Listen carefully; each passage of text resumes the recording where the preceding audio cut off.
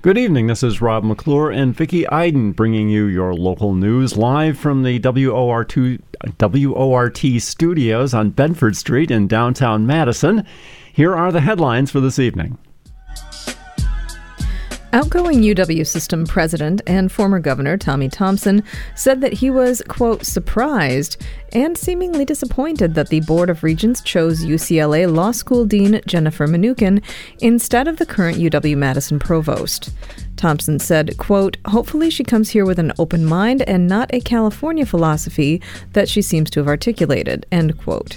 He concluded his comments by saying, now that she's been chosen, we have to get behind her and support her. The Cap Times reports that a major affordable housing development is being proposed for the vacant Gardner Bakery site at East Washington Avenue and Fair Oaks. The proposal by the Wisconsin Housing Preservation Corporation would create 245 apartments in 4 buildings ranging from 2 to 5 stories. Mike Slavish, the CEO of the Development Corporation, said he was optimistic about the overall support from the neighborhood, but pointed out that much of the feedback he received was around the future of stationing of F-35s at nearby Truax Field. And now for today's COVID numbers. There were 2,192 confirmed new cases of COVID in Wisconsin yesterday, bringing the state's 7-day average to 2,088 new cases every day over the past week. Additionally, around 13.6% of all COVID tests have been positive over the last week. There was 1 new confirmed death from the virus in Wisconsin yesterday. Here in Dane County, there were 334 confirmed COVID cases yesterday, with 46 people currently hospitalized from the virus. And that's a compendium of the headlines. Now on to the rest of the day's top stories. Wisconsin school districts received $2.4 billion in pandemic relief funds over the past 2 years. New research from the Wisconsin Policy Forum shows that districts used the funds in the early months of the pandemic to finance immediate needs, but forthcoming federal deadlines and other constraints have shifted priorities. Our reporter Reed Kamai has the story. A new report from the nonprofit Wisconsin Policy Forum breaks down how school districts in the state have used their federal pandemic relief funds. That relief came in 3 rounds. The first as part of the CARES Act, signed in March of 2020. The second as part of the Coronavirus Response and Relief Supplemental Appropriations Act, or CRSA, signed in December of 2020. And the third from the American Rescue Plan, signed in March of 2021. From the first round of packages, the study showed that more than 90% of relief funds were used across 3 categories: educational technology, preparedness and response to COVID-19, and addressing long-term school closure. When the second round of aid came in last year, the school year was beginning, and much had changed with regards to the pandemic. Sarah Shaw authored the report. She says that addressing the long-term closures of schools became the larger focus within that package. And that seems to make sense, that after the first wave of investments happens, the first shock of COVID comes in, districts are now trying to figure out how do we invest such that we can keep operating as a school and be out of crisis mode so much and more being able to meet our kids' needs on a regular, ongoing basis. School districts were forced to wait longer than anticipated to learn their allocation of the third relief package due to delays in the U.S. Department of Education approving the state's plan. Without knowing how much money they would be receiving, Shaw says districts struggled to plan. The difference came in more for districts that were smaller and had smaller percentages of students from low-income households, where that swing could be pretty large, and not knowing what their allocation would be could really affect their ability to budget effectively. School districts are now on their 3rd round of pandemic funding. There's a ticking clock to use those funds in the next 2.5 years. Schools have barely dug into this round of pandemic funding, about 0.6% at the time of the report. Shaw is concerned that this could lead to unwise spending. And I do think that there is a risk that districts will engage in less than strategic spending for the sake of spending it all. And I think it's important to recognize that it's been very difficult for district leaders to step away from the ongoing COVID crisis to figure out what to do with these dollars in a way that is number one, fiscally responsible, number two, makes a difference for kids, and number three, can account for something rather unique in Wisconsin, which is the freeze on state revenue limits. The revenue limit freeze, coupled with inflation, has constrained school districts financially. Many may find themselves having to use relief funds to cover ongoing costs instead of putting them towards their original priorities. Some districts now feel like they have to choose between using these one-time funds to help cover inflationary expenses, which can create a lot of uncertainty and a potential fiscal cliff when those one-time funds run out, or not keeping up with inflation in their normal operational costs, which may or may not be a thing they can even choose to do, for the sake of maintaining the focus on what they wanted to do originally with these dollars in terms of one-time investments, particularly those with benefit for kids. Shaw urges districts to make one-time investments now that will pay dividends later, like boosting facilities, infrastructure, and professional development for staff. So my big tips are, number one, start with what do you know about what your kids need and allocate according to that. And number two, think about what are those one-time investments that can pay dividends in the long run. Reporting for WORT News, I'm Reed Kamai. Inflation is not a new topic to the Dane County Board. Since the onset of the pandemic, the board has been fighting rising costs on every project they've been involved with, most notably the jail consolidation project. After County Executive Joe Parisi announced yesterday that the price of a new jail has risen once again, WORT producer Nate Wegehaupt set out to learn just how inflation is affecting other projects in the county. Earlier this spring, the Dane County Board of Supervisors hit a snag in the jail consolidation project. As the price of labor and materials skyrocketed with inflation, the price tag jumped to $16 million more than anticipated when the project was originally approved in 2019. The final plan would build a new jail to close the aging jail in the city-county building and leave an option to close the outdated Ferris Huber Center down the road. But yesterday, Dane County Executive Joe Parisi announced that the plan approved in March will now cost around $10 million more than that, bringing the total cost of the project to $176 million. That means the board will need to approve additional funding for the project for the second time this year. Patrick Miles is the new Dane County Board Chair. He says that the new increase in price is not a total surprise. I think, as the case with most construction projects these days, the driving cost increase factor is the dramatic increase in cost of labor, given the competition, the demand for so many construction projects right now and companies having trouble filling positions. And then material costs have also gone up considerably. Miles says that while the Dane County Jail has definitely seen the biggest increase in price, it is not uncommon these days for the price of projects to jump up. Usually, when the county creates a budget for a project, such as the jail, they will include a buffer to account for any unexpected price increases. We don't have anything on the scale like we're talking about with the jail, but I know we've seen a number of change orders on smaller projects, like some of the stuff going on at the landfill, updates to the biogas facility and whatnot. So, and there's been probably delays in getting materials as well. It's not just cost, but some of these things have been running behind schedule because of supply chain issues. The budget amendment to continue the jail consolidation project must pass a 3/4 vote on the board and has to be approved by August 18th to keep the project on track. The reason why the jail keeps seeing such larger price increases than other projects is simple. Building a new jail is complex. Chuck Hicklin is the Chief Financial Officer for Dane County. Hicklin says that in his 20 years of working for Dane County, he has never seen such an unpredictable market. He says that smaller projects, such as repaving roads with asphalt, have fewer moving pieces in play than a project such as a jail. Therefore, it is much easier for them to find more exact costs for the materials needed for the project. But larger projects like the jail have many more interdependent materials. If any of those materials aren't available, the whole project stalls. You can't install a door locking mechanism without a door. Hicklin says that when this happens, that affects not only the cost of materials, but also the cost of labor to wait around for those materials. For example, Hicklin points to the new sheriff's office in Stoughton, which was supposed to open last year. That project they were supposed to move in last November. And, the contractor was done. It was not a problem. I mean, they were doing well, getting everything done, but there were certain light fixtures they couldn't get.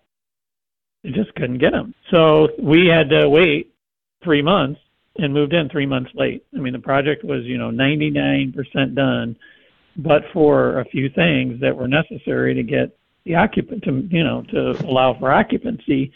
So we had to delay our move-in. This also means that contractors are less likely to bid on projects that come from a government agency. And the fewer contractors who bid on a project, the higher it's going to cost.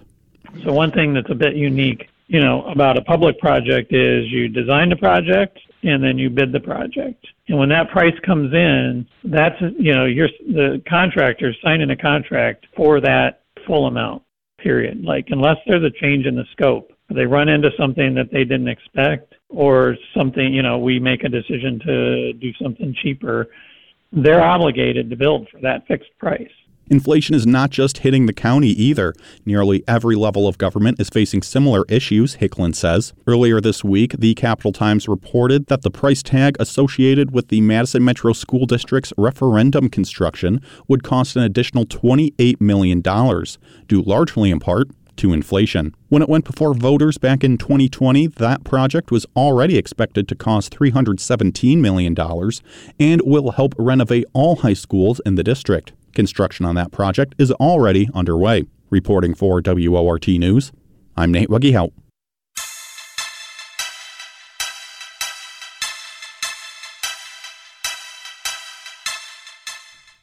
The time is now 6:17, and you're listening to the live local news on WORT.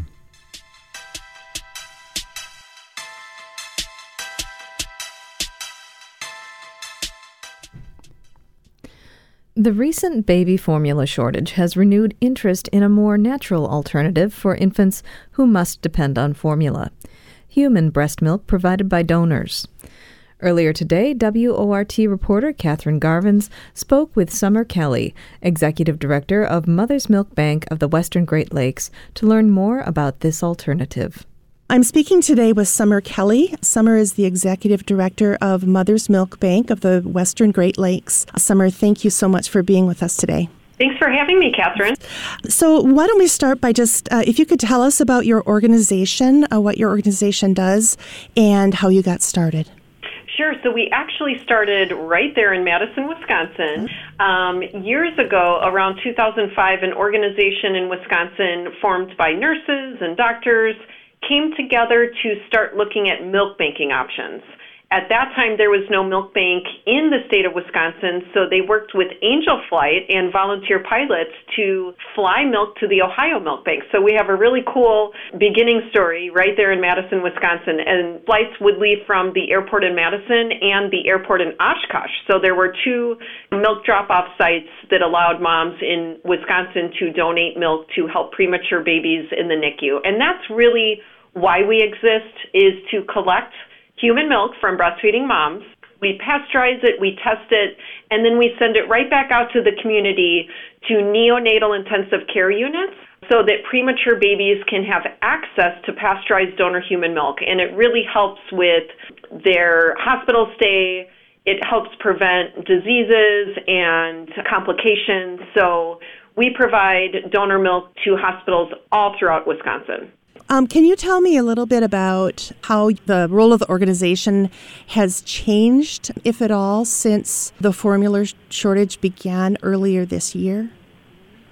Yeah, so like I said earlier, we primarily serve hospitalized babies, babies in the NICU, babies in the hospital setting, but we've always served babies at home as well. So we already were working within that model of serving outpatients. Those are babies at home that may have medical needs, or they could be healthy babies at home and their families just want to give a little bit of donor milk to give those antibodies and all of those amazing bioactive factors. So we had a system of milk pickup sites already established, and the very first one was in Madison, Wisconsin at Hoey Apothecary. So that's a local pharmacy there in Madison. And Kevin Hoey, the owner, and his amazing team of pharmacists and technicians were really forward thinkers, and they started the donor milk dispensary or pickup site there so that families in Madison could go access milk in a pinch. And now that has really paid off years later in light of the formula shortage, because families are in a pinch right now. They're going from store to store. You know, we're getting calls here at the milk bank. We can hear the anxiety in their voices. So places like Hoey Apothecary and the other dispensaries we have throughout Wisconsin are really important because families can go and pick up milk for emergency use. So since, I would say about within the past month, we've seen a 20% increase in families reaching out for milk. And luckily, Catherine, we've also seen an increase in moms wanting to donate milk, which is fantastic. So moms are watching the news, they're listening to programs like this, and they're calling us asking how they can help. So we are just so appreciative to all of our superhero moms all throughout Wisconsin and Illinois that are answering the call to help these families struggling to find formula right now. I read on your website that families of healthy babies, which is one of your priorities, may purchase up to 40 ounces of breast milk. Can you put that into some context for me? Like, how long will this feed an infant or keep in the freezer? And what's the cost of a breast milk versus the formula? Yeah, and I think that's a great number, Catherine, the 40-ounce number, to kind of help families during the formula crisis, because donor milk is really intended for short-term emergency use for healthy babies during the formula crisis. It's not a replacement for formula. So 40 ounces is about 1 to 2 days worth of feeding. And that comes out to, you know, each bottle, which is 4 ounces, comes out to about $18 to $20, depending on the location that they go to pick up the milk. So it can range anywhere from, you know, $75 to a little bit over $100 for a 1 to 2 day supply. So you can see that it's more expensive than formula. It really is just intended for that short-term use. Kind of like an emergency use. So the milk that is dispensed at the pickup sites is about $18 to $20 for a 4-ounce bottle. I know that there have been some concerns around the safety of sharing breast milk that I saw that was mostly focused on informal sharing versus the milk bake process. Can you talk a little bit about safety measures that are put in place from donation to distribution? Yeah, that's a fantastic question. We have multiple layers of safety here at the milk bank. We are registered with the Food and Drug Administration as a food manufacturing facility, so we are subject to inspection, and we follow all of the requirements that the FDA provides for food manufacturers. We're also inspected and regulated by the Illinois Department of Public Health, our local health department, and we are accredited by the Human Milk Banking Association. So what that all means is that we have a very tightly controlled process that includes donor screening. We have physician and nurse review of all donor charts and donor applications. We blood test donors. So I think a good model to compare us to is the blood banking model, where, you know, blood donors are blood tested before the milk goes out. We employ that model of blood testing for safety. Then when the milk reaches us here at the milk bank, we pool it together and we pasteurize it. So that's a gentle heat treatment that kills bacteria and viruses, but it maintains the important bioactive factors of human milk, like antibodies. After that, we test it for bacteria, and we also do drug testing on the milk. So we have a very extensive testing protocol, and in 37-year history of all milk banks in the Human Milk Banking Association of North America, there has never been a single instance or report of any harm coming to any infant. So this is a tried and true process of milk banking, and we're just really proud to be part of a system with such an amazing safety record. So if a woman is interested in donating breast milk, what are her first steps, and how long does the screening process take? Yeah, so we try to make donation as easy as possible for our donors. Our superhero moms that call in to save tiny lives all throughout Wisconsin and Illinois. So we definitely have been working to streamline this process. Any interested moms can go to our website, milkbankwgl.org. They can click on the Donate Milk button, and that will start the process. There's a really simple intake form, and then we walk through the donor through all of the steps. So we talk to them on the phone for a screening. We send them some paperwork to complete. We send them for blood testing, and we do have a mobile lab option in Madison. So, for families that live in Madison, we can send a mobile phlebotomist right to their house to draw their blood, and that has been incredibly convenient, and that has really sped up the process for blood testing and for donor screening. Then when we get the blood testing results back, we let mom know, and she could drop her milk off at a convenient drop-off site in Madison. So there are a couple locations in Madison where moms can go drop their milk off once they're approved. The entire process can take about 2 weeks. It could take a little bit longer if, we're waiting on the paperwork to come back, or if it takes a little while to schedule the blood draw. But the entire process usually takes about 2 weeks from start to finish.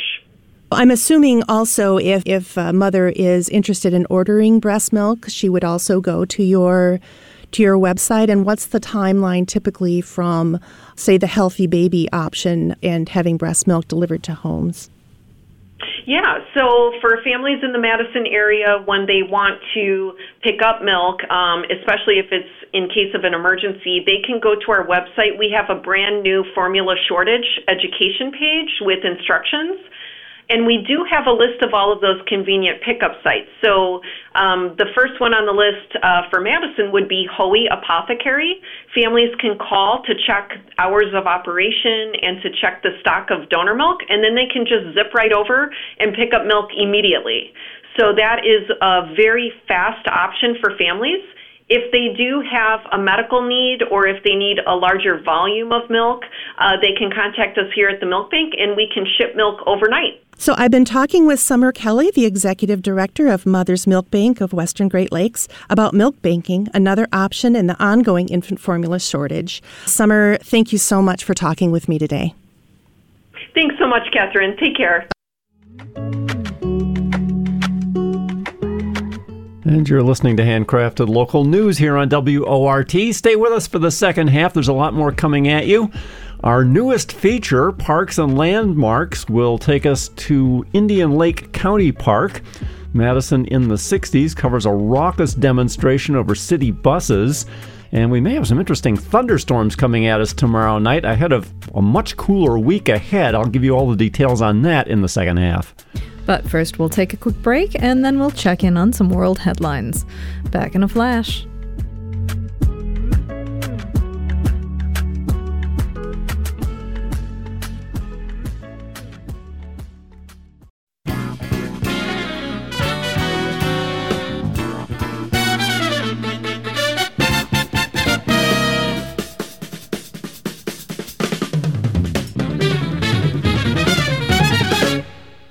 The time is now 6:32, and you're listening to the live local news on WORT. I'm your host, Robert McClure, here with my co-host, Vicki Iden. Thanks for staying with us. This week, we introduce our newest feature, Parks and Landmarks, exploring different, parks and landmarks. Feature producer Sean Bull kicks off his feature with a trip to Indian Lake County Park, northwest of Madison. You're listening to Parks and Landmarks, an exploration of underrated places outdoors. I'm Sean Bull, and today we're starting off simple with a trip to Indian Lake County Park. Indian Lake is one of 26 recreation parks managed by Dane County. It's roughly 10 miles northwest of Middleton, but easily accessible as it's just a short detour off US 12. The park's roughly 800 acres are centered around a wide valley with a small lake in the middle. It's this lake that gives the park its name, so you might be surprised that the lake itself offers few opportunities for recreation. The lake at Indian Lake is surrounded almost entirely by wetland plants, tall grass, and wildflowers. There are maintained paths all over the place, but none of them actually go down to the lakeshore. The placement of the paths and numerous wooden benches along them suggests that you're supposed to appreciate the water from a distance. In this instance, I think that's the right approach. There is a designated boat launch, but I don't think I've ever seen it used for that purpose. People who are used to paddling around Madison are unlikely to be impressed by Indian Lake's waterfront offerings. The whole thing is less than half the size of Lake Monona's Brittingham Bay, so don't rush to bring your kayaks up here from the city. I suspect, if anything, people bring their boats here to fish, but that's about it. So, if people don't really swim or canoe much out here, what's the point? The people who built this park could have left the lake off limits to everyone but the local wildlife. Yet, the boat launch exists, and it's a whole separate entrance way on the other side of the lake from the main parking lot. Why did the county build a whole second driveway just to have access to an unremarkable body of water? The answer lies with the real focus of the west end of the park: dogs. Many of the Madison area's best dog parks are managed by Dane County, to the point where they've basically got building new ones down to a formula. County dog parks are usually accessed by their own parking lot and have, at minimum, their own outhouses. The play areas will be 2 flat, grassy rectangles hemmed in by wire fencing, one for general use, one for small dogs only. This archetype works well.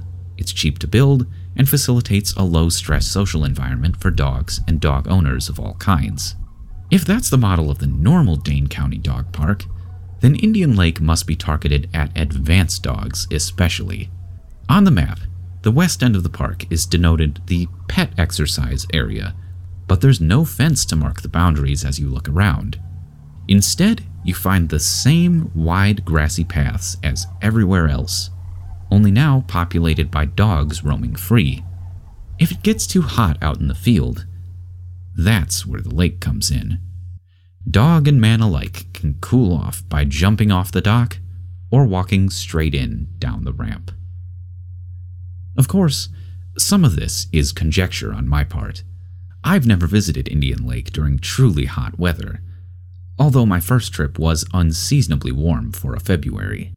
The Indian Lake I know is nothing but brown grass, bare trees, and muddy trails, but I love it anyway. A lot of this has to do with the park's terrain. Indian Lake is just on the edge of Wisconsin's unglaciated, driftless region, and you can tell as soon as you turn left off of Highway 12. The road leading up to the park snakes between steeper and more frequent hills than we're used to in the flat part of the Badger State. Amidst these ridges, you'll still find farms. Rows of grain or beans snake their way down the valleys, but every hill has a point at which it becomes too steep to plow. This means that most of the ridges in this region are topped with trees, but cleared or grassy down below. In a satellite view, this creates a mesmerizing pattern: green and gold striations all over the driftless. On the ground, this dichotomy means that you can hike between habitats quickly. From the main parking lot, you can either walk down along the lake or up to the top of the ridge within 10 minutes. The path up is narrow in spots, muddy in others, but it's constructed in such a way as to give you the best possible view all the way up. After a few minutes, the trail stops its ascent, and you find yourself under a canopy of hardwoods. Off to one side of the trail, a building, no bigger than a garden shed, sits behind a spiky black iron fence. The hut doesn't have many exterior details, but the cross atop its roof makes its purpose unmistakable. This is St. Mary of the Oaks. I'm sure there are rules that make this technically not true, but I'm going to call it the smallest Catholic church in Wisconsin. At first glance, this gray box with a pointed roof seems a bit out of place. Like, who put a child's drawing of a church in the middle of a forest? But, simplistic design aside, the craftsmanship is still impressive. Sure, there are people dedicated to its preservation, but the structure has stood, mostly unchanged, for 165 years. The inside, for what it's worth, is actually kinda cozy. The walls are the same smooth mortar as the outside, but painted white. There's a window in each side wall and stained glass in the door, so the little space is plenty bright even without so much as a candle going. A guest book sits atop the wooden altar. You can record your visit and leave a little message if you wish. While bigger churches are monuments to the glory of God, St. Mary of the Oaks is a modest space, perfect for a moment of reflection. If you'd rather look outward than inward, Indian Lake has you covered too. Not 20 yards past the chapel, the trail opens up again, terminating in a spectacular lookout. Beyond a low wood guardrail, the ridge drops off, permitting a view of Indian Lake and the verdant hills and valleys beyond. When a single farmer hauled all those stones up here to build that chapel, perhaps this is what he was thanking God for. It's tempting to look at a park with such a long history as a finished work, but there's always more to be done. Recently, Dane County announced the beginning of a process to improve Indian Lake and a neighboring wildlife area. If you would like to take part in the planning, there's a meeting coming up on Monday, June 6th at 5:30 p.m. The meeting will be in person only at the Barry Town Hall. If you'd like more information, you can find it at danecountyparks.com. For WORT, I'm Sean Bull. And it's time now for the most comprehensive weather report on the airwaves with WORT weather guru, Rob McClure. Well, it's a bit hard to reckon now that it was 91 degrees last Wednesday, given that we were 30-plus degrees cooler today. In fact, we were the same temperature today as 2 Wednesdays ago. We hit 61 degrees, which even 2 Wednesdays ago was several degrees below normal. I don't need to add that it's below normal for today.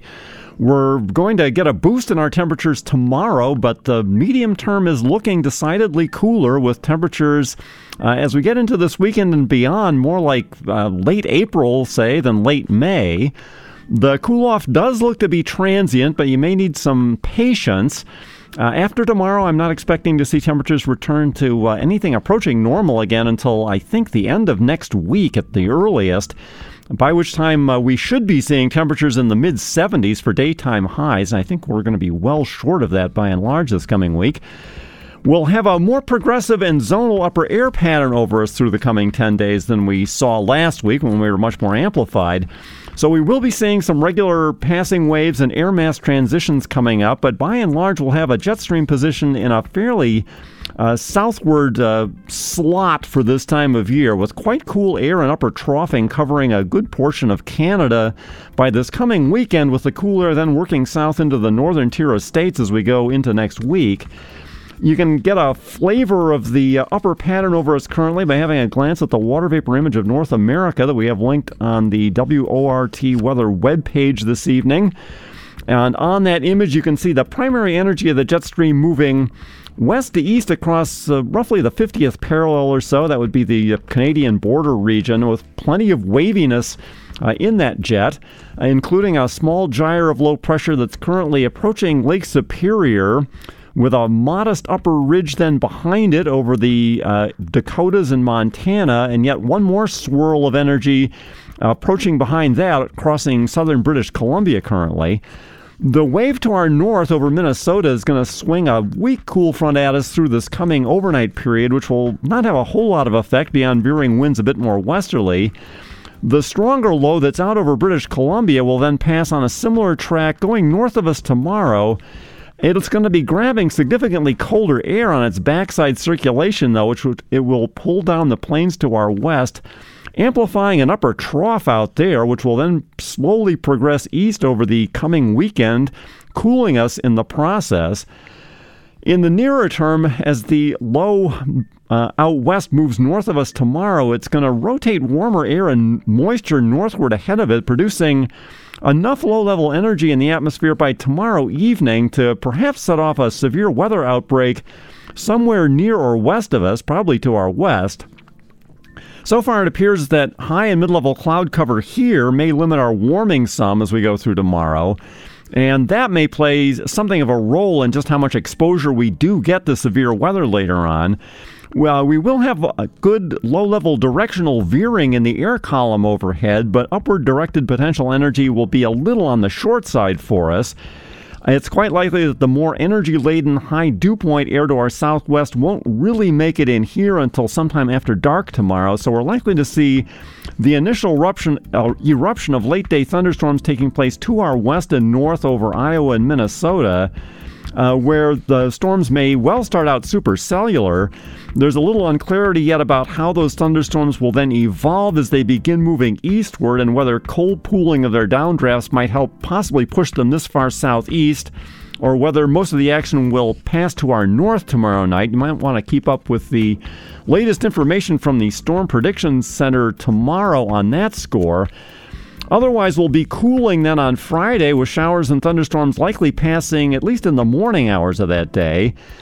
Saturday, it appears that a secondary pulse of energy lifting northeastward along the baroclinic zone, or the area of stronger winds aloft that will be ahead of that approaching colder air to our west, that may give us another round of rains on Saturday, though short-range modeling is divided about the placement and extent of that precipitation. We should clear out then more for Sunday, though temperatures are likely to be confined to around 60 at best, even with clearer skies. It does look like we're not going to approach anything like frost levels as we go forward from there. I think the upper 30s or low 40s are the lowest we'll go as we go through the early part of next week. But back to tonight, passing clouds will be clearing a little bit more, not entirely, I don't think. Temperatures will drop back to the low 50s on light southwesterly winds. Tomorrow, passing high and mid-level clouds by and large will be slowing our warming process through the day, despite southwesterly winds at 5 to 10 miles per hour, backing more southerly through the day and increasing as well.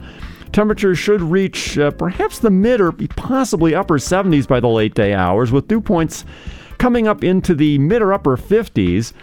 Active south-southwesterly winds through the overnight period, up at 10 to 18 miles per hour, will hold temperatures in the upper 60s, so a warm overnight. The dew points also will come up into the lower mid-60s, so the warmest feeling part of the day tomorrow may be at 8 or 9 at night. Thunderstorms may then rumble into the area, I think, as we get on towards midnight or after. That's the most likely scenario, possibly earlier, depending upon how things do develop to our west. Showers and thunderstorms are then likely to be passing through about the first half of Friday, holding temperatures to just the upper 60s or around 70 on veering westerly winds at 8 to 12 miles per hour. We'll cool towards 50 during the overnight under cloudy skies, possibly with passing showers still. And Saturday is a tough call, but passing kind of showery precipitation is fairly likely that day. At least it turns, or at least over parts of the listening area. And that is going to suppress the thermometer probably in the just the mid or upper 50s for high temperatures on northwesterly winds that day at 5 to 10 miles per hour. The precipitation should move northeast out of the area Saturday night and clear us out for a high temperature in the upper 50s to around 60 on Sunday. It is currently 59 degrees down here at the station on Bedford Street. The dew point temperature is 49. Generally clear overhead, just some passing cumulus up at about 4,000 feet, some higher clouds passing above that. Winds are nominally southwest, but near calm just at the moment. Winds, the barometer's at 29.73 inches of mercury and falling.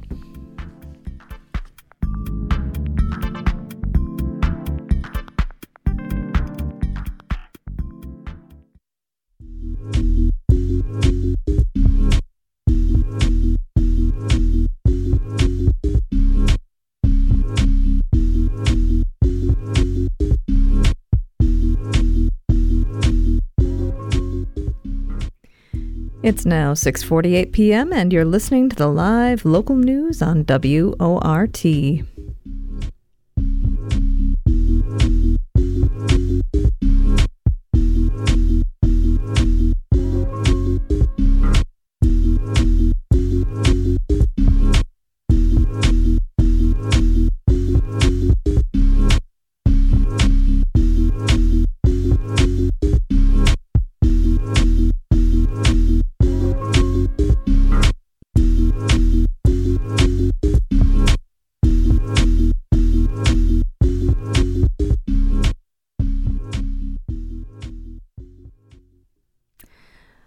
We go now to May 1967 for an early start on the Summer of Love, featuring Allen Ginsberg and the Fugues, and a unique protest that brings chaos to city streets. Stu Levitan has all the groovy details on tonight's Madison in the 60s. All these combined,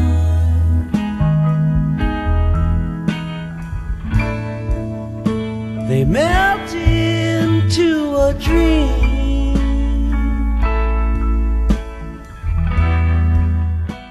Madison in the 60s, May 1967.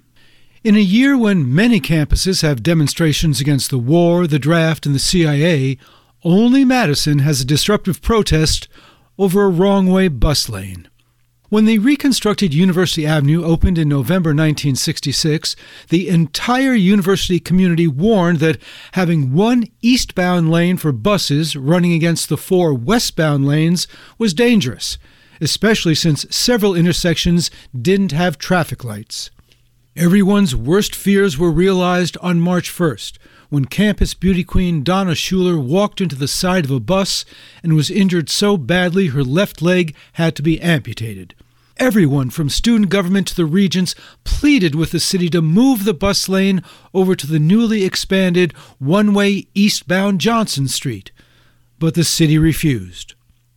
It's computer sciences professor Leonard Uhrer, on behalf of the Committee to Save the Bus Lane for Bicycles, who plans the protest. It's to be a lawful demonstration, with students massed at the intersections of University and Brooks and Charter Streets, where the lack of a traffic light gives pedestrians the right of way. When a bus approaches, they'll pack the crosswalk. The demonstration begins as planned at 3 p.m. on May 17th, with Professor Uhrer and a few hundred students walking west on the University Avenue sidewalks, crossing very slowly at every intersection to hold up traffic. But then an advance squad breaks away and encounters an eastbound bus at Brook Street. Chanting, "Illegal and immoral," several students spontaneously drop their bikes to block the bus and get on the ground themselves. Hundreds of reinforcements rush up in support, both on their feet and on the ground. Forcibly clearing a path for the bus to escape, police arrest 15, including the leading campus protester, Bob Cohen. The crowd of participants and supportive observers is now about 3,000. For the next 3 hours, students use their bodies and their bikes to block the buses. When the buses reroute to Johnson Street, students follow, and back again. Police make another 25 arrests, including Cohen for a second time, and history grad student Paul Soglin, who had just resigned as a member of the WSA Student Senate. Some are arrested for blocking buses, some for cursing out the cops. A half dozen are arrested after a group of 300 surrounds a squad car and accosts the officer inside. Most end up paying small fines. Late that night, an unaffiliated group of about 300 boisterous young men stage a combination panty raid march to the Capitol. They rock a city bus, break a window, and block University Avenue. There are no arrests. On Thursday, May 18th, the City Traffic Commission votes unanimously to continue the bus lane with new safeguards, 2 more traffic lights, a wider walkway, and a barrier to prevent mid-block crossing. Madison Bus Company President William Staub, a voting member of the commission, does not participate in the discussion or decision. Unfortunately for the political demonstrators, another panty raid and water fight Thursday night grows into the biggest campus disorder in years. Police make 6 arrests as they battle up to 2,500 students who smash lights on State Street and at the state capitol, invade women's dorms, and disrupt traffic throughout downtown. Though this second disturbance is entirely unrelated to the bus demonstration, neither the public nor politicians make any distinction. When the bus-based demonstrations and disruptions continue Friday morning, Teamster Union officials order the bus drivers not to drive through the campus, and the company routes buses down Regent Street instead. At about 2:30 in the afternoon, with chaos still raging, they stop driving all routes, a complete shutdown of all bus service throughout the city until Saturday morning, when cops on every corner restore order. The people of the city are furious at the university, says Mayor Otto Fesky. The Common Council certainly is, unanimously adopting resolutions that the university, quote, take direct disciplinary action with respect to students who deliberately and flagrantly violate state law and city ordinances. And they want the university to reimburse the city $2,700 for special police services. Reflecting the growing political threat from the legislature, the state assembly jumps in, voting 86-9 for a harshly worded resolution condemning both students and the administration. And at least one powerful regent wants the administration to, quote, find some way to reprimand Professor Ure for his activism. While we may not have the legal right to discipline, says Regent Dr. James Nellen, team physician for the Green Bay Packers, quote, we have the moral right to do so. A completely shocking concept, replies Regent Arthur DeBartle-Baden, an attorney from Park Falls. Fesky says police, quote, will crack students' heads together if necessary to restore order, and demands the university, quote, obtain copies of the police reports and call these students in for discipline. Chancellor Robin Fleming, who's already announced he's leaving to become president of the University of Michigan, says he will neither discipline students for non-academic offenses nor crack their heads. A week later, the council votes to retain the bus lane and implement the commission's safety recommendations. In June, 7 months after the wrong-way bus lane opened, the city installs traffic lights at Charter and Brook Streets. And the weekend before the bus protest, Coyote Literary Journal jump-started the Summer of Love. On Saturday the 12th, Journal founders Morris and Betsy Edelson bring Allen Ginsberg and the Fugs to the Stock Pavilion, where they entrance and excite a near-capacity crowd of 1,700 with Third Coast Sutra. It's an evening of profane and profound beat poetry and avant-garde rock. Ginsberg reads Kral Mayales, King of May, his ode to Beatlemania, Portland Coliseum, and First Party at Ken Kesey's with Hell's Angels. And the Fugs perform Slum Goddess of the Lower East Side and Wet Dream Over You. On Sunday the 13th, a chanting Ginsberg dressed in white, the Fugs, and a crowd of hundreds venture to Picnic Point to dance, sing, eat, love, and get high at Madison's most successful be-in of the season. It's sponsored by Quixote, the Wisconsin Film Society, and Zach Burke's Open Arts Group. And here's what Roundy says in the State Journal of May 25th, quote, Bobby Hines showed the old-time university boxing pictures the other day. I want to see them again. When boxing was at Wisconsin, you didn't see no demonstrations then. And that's this week's Madison in the 60s. For your award-winning, listener-supported WRT News team, I'm Stu Levitan.